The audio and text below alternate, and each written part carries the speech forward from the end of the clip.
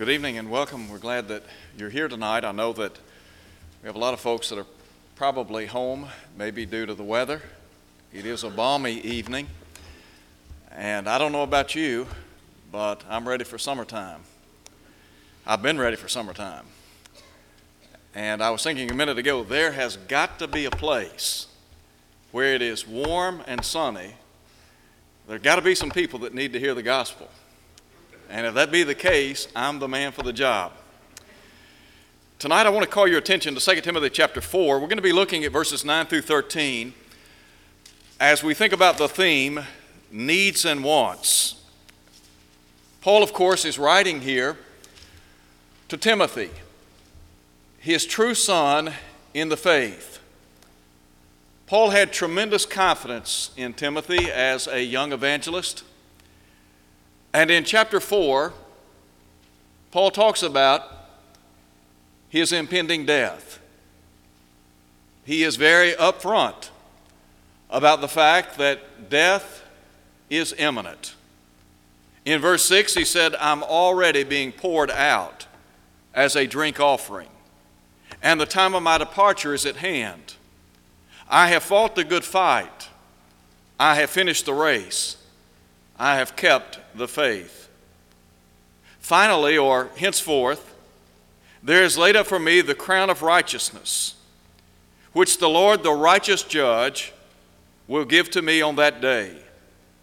And not to me only, but also to all who have loved his appearing.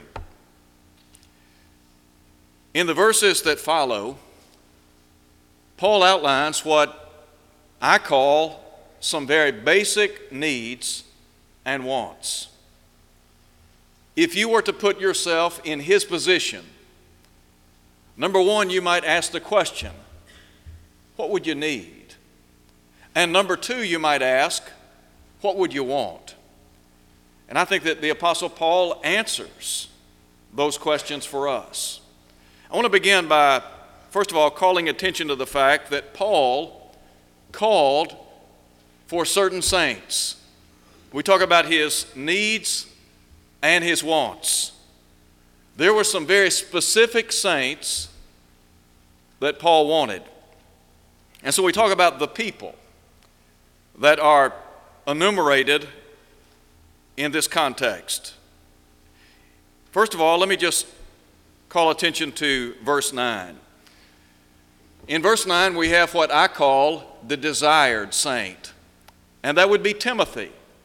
I mentioned a moment ago that Timothy was his own true son in the faith. He was a protege, so to speak, of the Apostle Paul. And Paul mentored Timothy. He encouraged him. He sought to emphasize the importance of living a faithful Christian life, of being a Christian example to others. In verses 1 and 2, and really the verses following in chapter 4, he tells Timothy to preach the word, to be instant in season and out of season, to reprove, rebuke, and exhort with all long-suffering and teaching. And so in verse 9 he says, in light of the fact that death is imminent, be diligent to come to me quickly. I think that underscores the very close-knit relationship that these two people had together. And I think about Paul, in some respects, as a father figure to Timothy. And then a second individual that is spoken of, Mark. John Mark. Drop down if you would and look at verse 11. Get Mark and bring him with you, for he is useful to me for ministry. Now, if you go back and you look at Acts chapter 13, you'll find that John Mark was a part of the missionary endeavors of the Apostle Paul as well as Barnabas. And on one occasion, John Mark left the work. He went back home. Some would say maybe he got homesick. Whatever the case, he went back home. Well, over in chapter 15, when the decision was made to go back and to begin revisiting some of the works, their previous works, Barnabas wanted John Mark to go with them. Paul did not want him to come. And so the Bible says, Luke tells us that a sharp contention arose between Paul and Barnabas. Paul ended up taking Silas, and Barnabas, John Mark. But think about this. Even though there was a major disagreement between Paul and Barnabas, two very high-profile brethren, two leading men in the Lord's church in the first century, they did not allow their disagreement to drive a wedge within the body of Christ and disrupt the work. And though the Apostle Paul did not want to take John Mark at that point in time, did not mean that in the mind of Paul, Mark couldn't be useful later. And so he says, get Mark, bring him to me, for he is useful to me, note if you would, for ministry.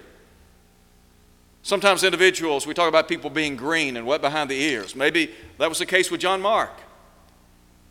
He needed, as some folks say, some seasoning. Well, obviously, he got that seasoning. And Paul now is saying, look, he's useful to me for the ministry. And then in verse 10, there is the departed, the deserted saint, if you please. He said, Demas has forsaken me, having loved this present world. If you go back and you read Philemon, verse 24, Demas is counted as a co-laborer with the Apostle Paul. Now, Paul wrote Philemon along with three other prison epistles. The time of his writing, about AD 61 or 62, some 6 years have elapsed. And here was a man that at one time had been a faithful worker in the kingdom.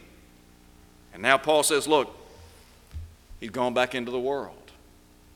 I'm not sure that you'll read of a sadder portrait of somebody that at one time had been a key component in the early church.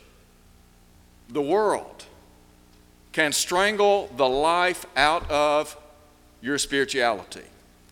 That's why John said, love not the world, neither the things which are in the world. If any man loves the world, the love of the Father is not in him. For all that's in the world, the lust of the flesh, the lust of the eyes, and the pride of life, are not of the Father, but are of the world. And John said, the world passeth away, and the lust thereof, but he that does the will of the Father abides forever. So Demas deserted the Apostle Paul. In verse 10, Paul makes mention of some departed saints. He says in the latter part of verse 10 that Crescens has gone to Galatia, which is a part of southern Asia. Now, there are some that would say that this territory would have included Gaul, which geographically speaking would be known today as northern Italy and France. And then he says Titus has been dispatched to Dalmatia, which was located in the southern region of Illyricum. Verse 11, the devoted saint. In verse 11, Paul said, only Luke is with me. You see now why he wanted Timothy and John Mark. No doubt he had reasons for wanting them. But he said, Dr. Luke is with me. And you go back and you read of the writings of Luke. Luke, of course, the biographer of the Lord, one of the writers of the gospel of Jesus, or really one of the writers of the life of Jesus.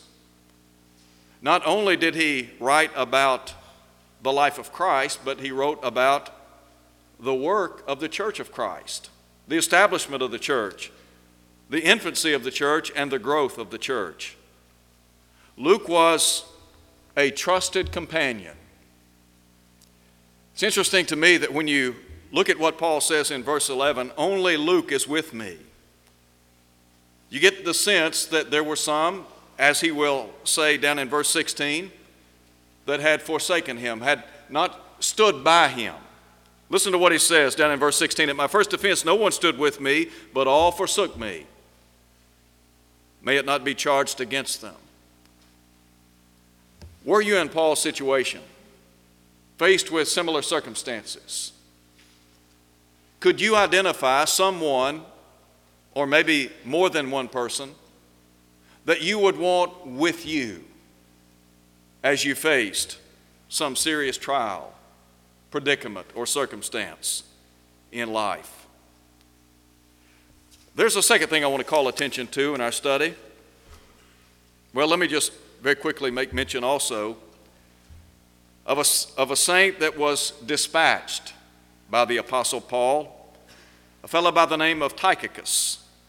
And he said he had sent him to Ephesus in verse 12. He is described by Paul in Colossians chapter 4 as a beloved brother, a faithful minister, and fellow servant in the Lord. Look at the terms that are used to describe this man. He is a beloved brother. He's somebody that Paul felt a kinship with. There was a sense of love that existed between those two brothers in Christ. He viewed him as a faithful minister, a servant of the Lord. And not only that, but he was a fellow servant, side by side, shoulder to shoulder, working together in the kingdom of God. Now in verse 13, there's a second thing that, as we think about needs and wants, let's think for a minute about something that Paul not only wanted, but he needed. And that was his shawl. Some would say a poncho, because really that's what it resembled, a poncho. Here's what he said: bring the cloak that I left with Carpus at Troas when you come. Now, I don't know why he left his cloak with this brother in Troas. Whatever the case may have been, such was the case. Such was the circumstance. A cloak in the first century, the cloak that Paul is talking about, would have been made out of wool or leather, and no doubt in frigid weather. Think about Paul. He's in a prison cell, and I suspect it could get pretty frigid in the wintertime. Someone said, if I'm not mistaken, that the temperatures would have dropped down into the 30s. And so Paul here is saying, look, I need that cloak. Not only do I need it, I want that cloak. What does that say to us about the needs and wants of some of the saints that we read about in Scriptures? I think sometimes, and I've said this before, and we've been discussing this on Wednesday nights, I think sometimes we miss the human dimension of the people that we read about in the Scriptures. And we have the idea sometimes that they were somehow beyond some of the things that we face in this life. It's not the case at all. Hardship and trial and tribulation, common to us, yes.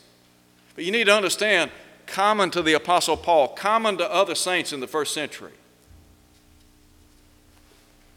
Here's something, in one respect, very minute, a cloak. And yet it is inserted into this letter to Timothy.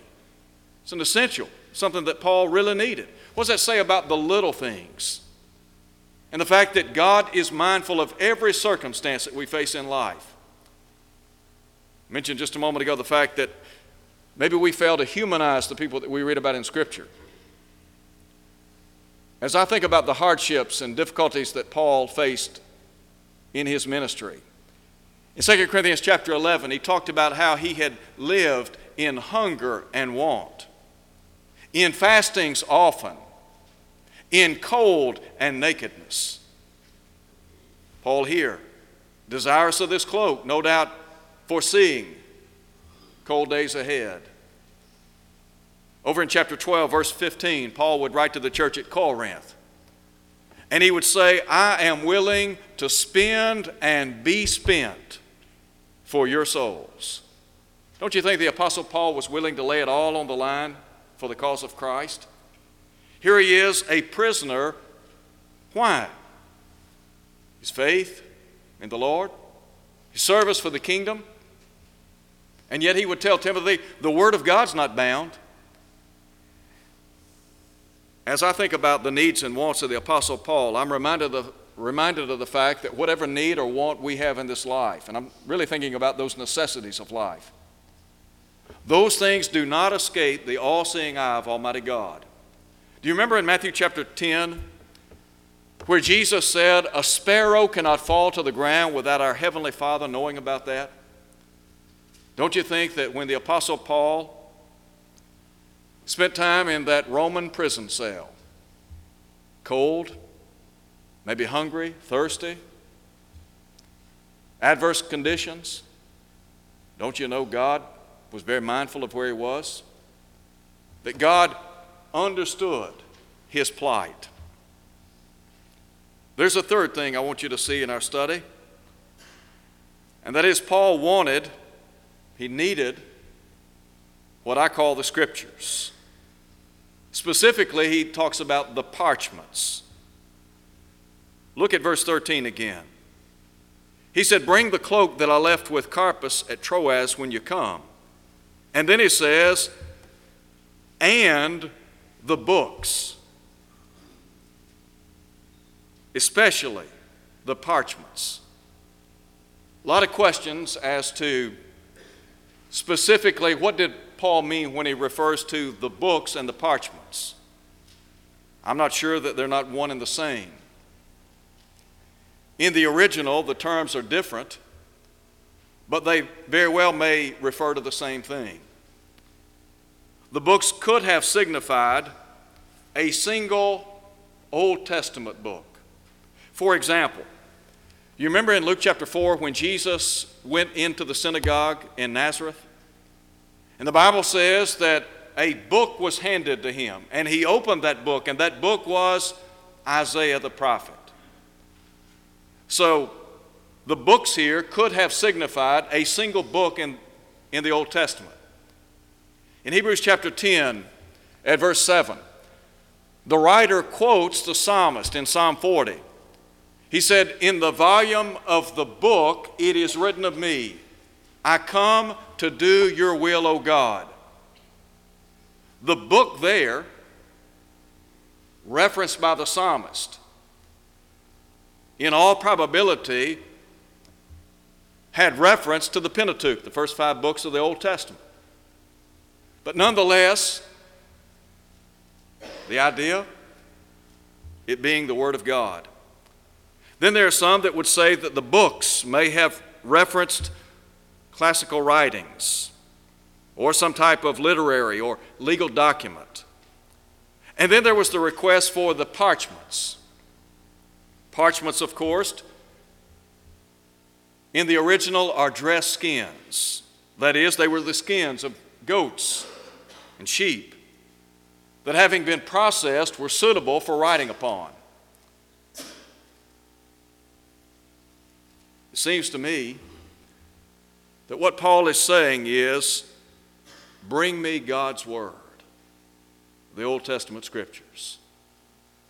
Whether it be the books he's talking about, or whether it be the parchments.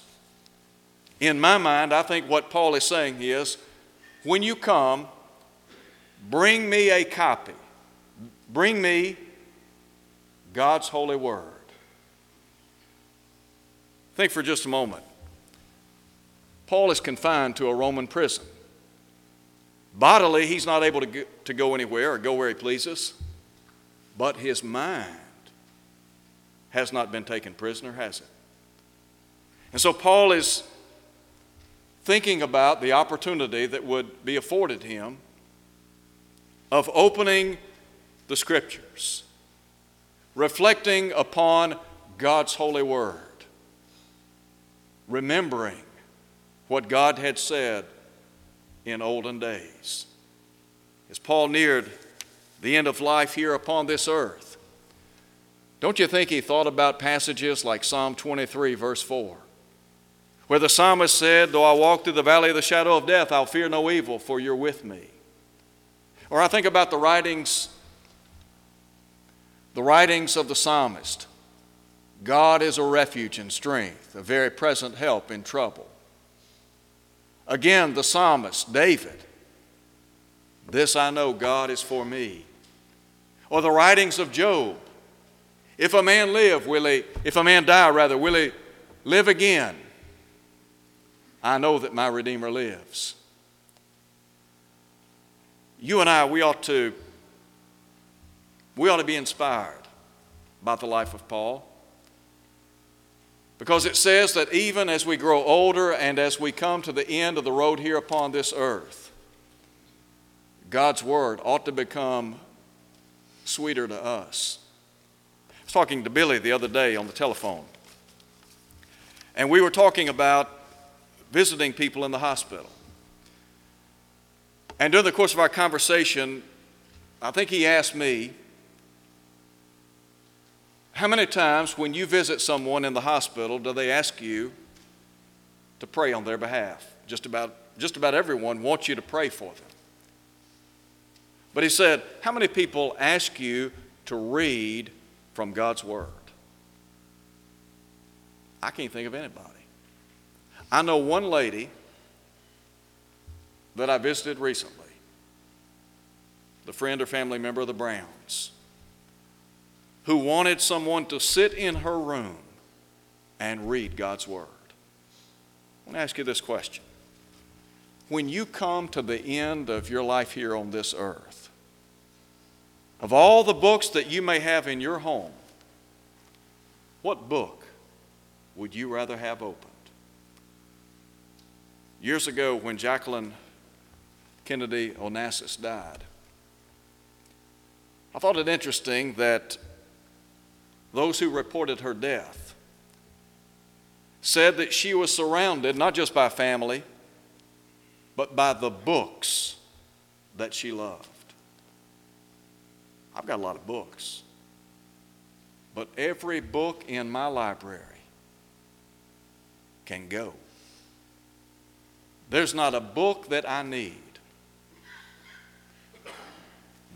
that compares to this book. Remember the story of Gus Nichols as he approached the end of his life here on earth? As he lay in bed, he asked a son and friend to read to him one more time every verse in the Bible that they could think of that related to heaven.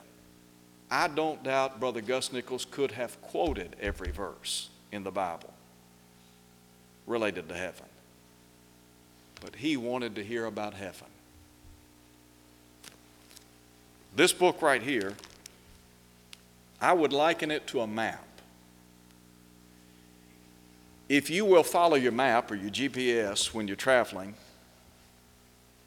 you will get to your destination. If you follow this map and you live according to its precepts, you'll get to your desired destination. And where is that destination? It's heaven. Do I have the right and the privilege to pray to God? Yes, I do. Why is that? Because I'm a child of God. Peter said, the eyes of the Lord are over the righteous, his ears are open unto their prayers. The Hebrew writer said that we ought to draw boldly unto the throne of grace that we may receive mercy and find grace to help in time of need. I'm thankful that we have the opportunity to bow in prayer, individually and collectively, to a gracious God in heaven who will hear and honor our prayers. And while it's comforting to know that as we come to the close of this life, we can pray. I told you the story back in September when Sister Moselle Payne died. Brother George and I were at the foot of her bed. At least 3 times, if I recall correctly, she asked us to pray for her. That's a tremendous privilege. And we ought to want to pray as we come to the end of life. And I'm sure Paul prayed in prison. But think about this. Don't you want to hear from God before you step out into eternity? You ever been to the Hadean realm? You ever stepped outside this body? Never done that. Are there fears or phobias? For some, yes. But Jesus said, let not your heart be troubled. You believe in God, believe also in me. In my Father's house are many mansions. If it were not so, I would have told you. But I go to prepare a place for you, and if I go to prepare a place for you, I will come again and receive you unto myself, that where I am, there you may be also. Paul anticipated that crown of life. And I have no doubt that the Apostle Paul believed in the power of prayer. It's evident by his writings. But he believed in the power of God's Word. And so there were some things that Paul wanted, and there were some things that Paul needed. I think he wanted some saints to be with him. I think he needed some saints to be with him. I think he wanted that shawl or poncho. I think he needed it. And I think Paul wanted the Scriptures, and he needed the Scriptures to be reminded, to be refreshed, to be challenged. I want to close tonight by saying this. There are intrinsic needs common to all people. One commonality that we have: we're all sinners. The Bible says all have sinned and come short of the glory of God, Romans 3:23. Thus we all have the same need, the blood of Jesus. And the only way that we can contact that blood is by obeying the gospel. Paul, in recounting his conversion, said that he was instructed by Ananias to arise and be baptized and wash away his sins, calling on the name of the Lord. Have you been baptized into Christ? If not, you need to do that. Maybe you want to do it, but for whatever reason you haven't done it. I want to encourage you to do it tonight. Believing Jesus to be the Son of God, repenting of your sins, confessing His name. When you're baptized into Christ, God will add you to His church. It may be that you're here tonight, you're not faithful to the cause. Why not come home? Why not come back to a loving God who will abundantly pardon? James said, confess your faults one to another. Pray one for another. We'd be happy to pray with you and for you. You can leave here tonight back in fellowship with Almighty God. You can leave here tonight knowing that you're heaven bound. So I want to encourage you tonight, whatever need you may have, to come as we stand and sing.